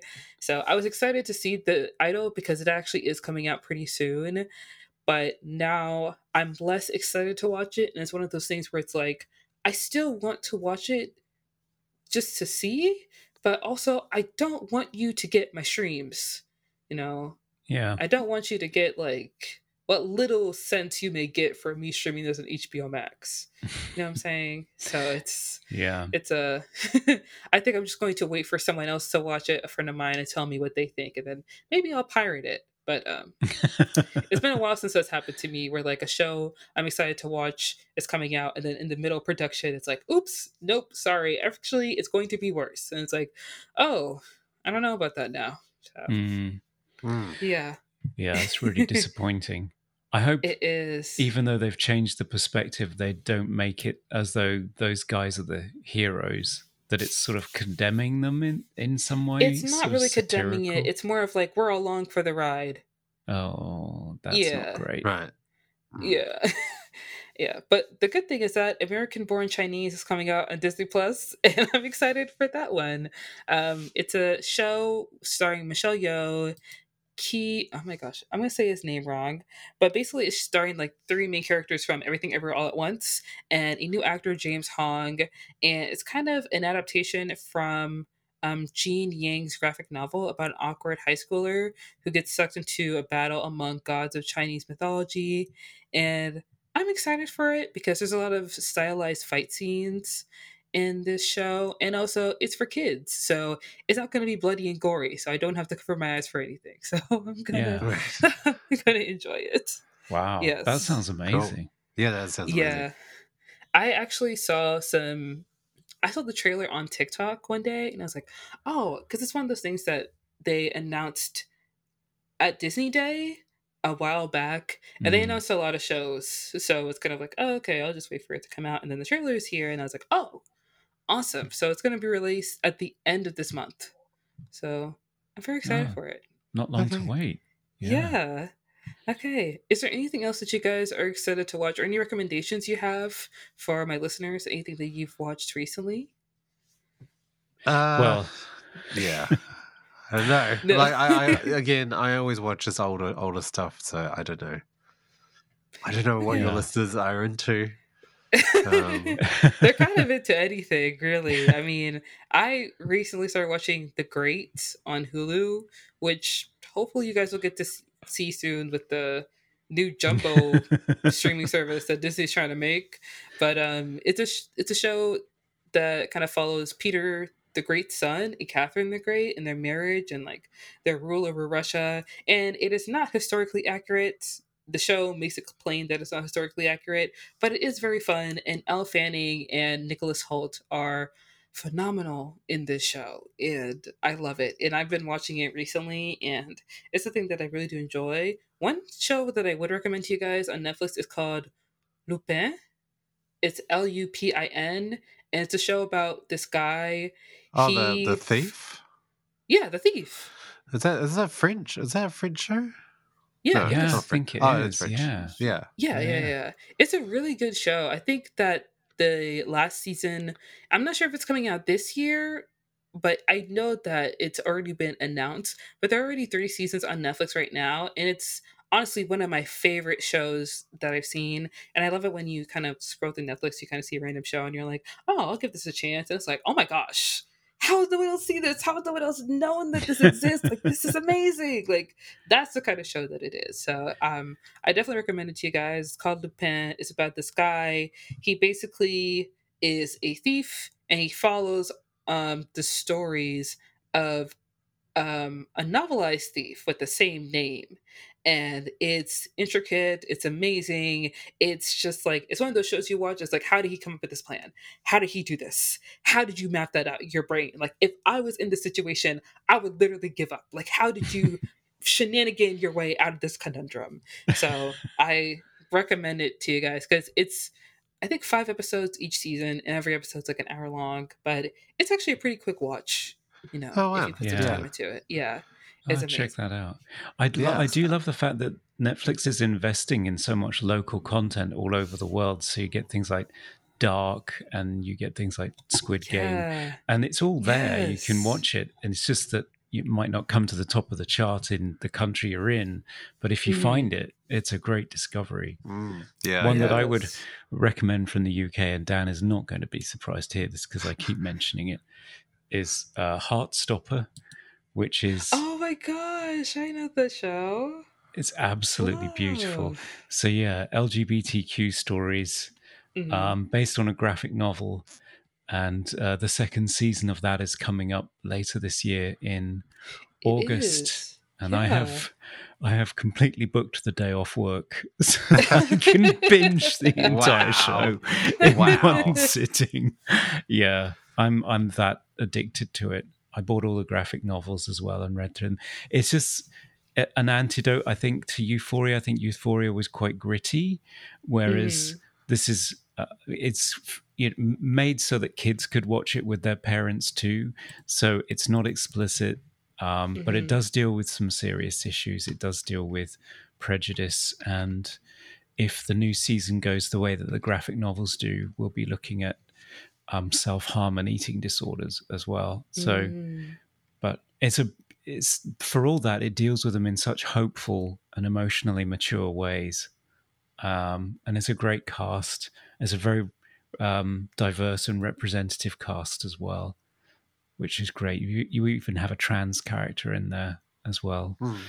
It's Oh it's a wait, the great trans show. character in that show, she's gonna be in Doctor Who, She right? is, yeah, Yes. yeah. Ah, so dope. It's so I've good. actually been meaning to watch that.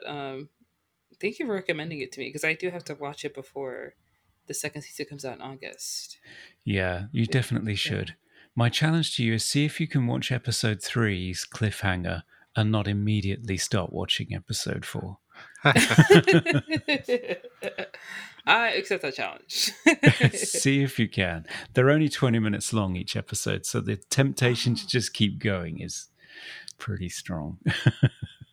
that's amazing. And Heartstopper, I think it kind of reminds me of like Love Victor, which is like Mm, kind of like the spin-off of like Life Love Simon the movie.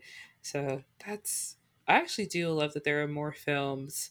I guess like more television shows and films with like young children discovering their identity and their like mm, sexuality and like honestly speaking about things that that kids are dealing with. But a lot of times when there are television shows that cover these things, they go about it in a more sensationalized and like dramatized kind of way. It's kind of how I felt when I saw 13 Reasons Why, because a lot of people liked the first season. I actually did not like the first season, and the mm. subsequent seasons were a lot worse and worse. But I'm glad that there are shows like Love Victor, Heartstopper, even like Never Have I Ever, which is more of a quirky show and a funny show, but it still touches Ah, on things like racism, identity, romance, those kind of things. And I really appreciate that those things are being made for this generation. That way they have something to look to and something to like kind of educate them on Hmm. the difficult challenge that is adolescence. Because it's not easy. yeah. Yeah, and the great thing about those shows and Heartstopper is that it doesn't go for the easy sensational drama sort of Hmm. melodramatic route. It actually diffuses it and goes for something that focuses on making sure people understand that if you communicate with each other and you're emotionally honest with each other, you can find your way through. It's when people lie and hide things that things go bad. And even though it doesn't give you the melodrama, it's so Hmm. much more satisfying because it does something slightly different than you were expecting. Yeah. Yeah, it's a very good show. Dan I still hasn't agree. I watched it. agree. Actually, do you have? I think this is still on HBO, hopefully, but if not, I do hope that you can find a way to watch this show. It's called Generation. Have you heard of that Ah, show? I It haven't, has a no. it has a plus in place of the T, but it's a show that was released on HBO Max in the beginning of 2021, and it stars Justice Smith, and he's from Detective Pikachu and um, Oh, he was in Get Dungeons and Down on Dragons as Netflix. well. He was so Yes, good in that. yes, he was great in Dungeons and Dragons. Yes, he plays Chester in the show. He's someone who is like openly queer at his school, and it's again like a group of kids discovering their identity, sexuality, how to be an adolescent, growing up in this strange world. And I actually loved this show a lot Mm. because it was a lot of fun, but it was also like one of the first, I think, teen shows that HBO Max did besides Euphoria. But it has like the same, I guess, honesty that Euphoria provides to their viewers, but it's still kind of like, I don't know how to say this, not childlike, but it knows how to be lighthearted at Mm. times. So it was a very good show. I feel like not enough people watched it because it did get canceled after one season, and Oh, I don't think it's actually on HBO Max anymore. I think it was one of the titles that they removed from the platform, which really upset me. So it might be on some random streaming service now, but I I loved it nonetheless. And watching yeah. Heartstopper reminded me of um, this show a lot. So I was really sad when they pulled it from HBO Max. I was like, no, they already don't get paid enough for this stuff. Like, why is it leaving? Because then I can't rewatch it. But Yeah, it's not available oh well. anywhere. Oh my gosh. No. It's so Warner, bad. why are you doing this to me? Oh, it's available in Australia on a service called Binge. Don't know if you have that one, Dan. Yeah. Yeah. There you go. I don't Binge have it, that. Dan. Get the 7-day trial and binge it. And binge it. Yes. Okay. Well, you know what? It was such a delight having you guys on the podcast. I have learned so much about the two movies that you guys shared with me, and just going back and forth. And I'm definitely going to watch Heartstopper and Exorcist 3, and also Near Dark. You know, because I don't usually do vampire stuff, but I think I might. I think I'm going to give it a chance because I do love Catherine Bigelow. She is a phenomenal director. And guys, I hope you really did enjoy listening to the podcast. And shout out to Dan and Conrad for being on the podcast. Please go check out their links down in the description below and go listen to their own podcast, movie Oubliette. Oubliette? Yes. Oubliettes. Great. I'm glad that I got it. Movie Oubliette. Yeah. Movie Oubliette. Go check it out. It's going to be in the description down below, you guys. And don't forget to follow us on Instagram, follow us on Twitter, join the Patreon, and like, share, rate, and review us on Apple Podcasts and Spotify, and share with your family and friends. And I will see you guys and talk to you guys next week with another podcast. Bye. Okay. Bye.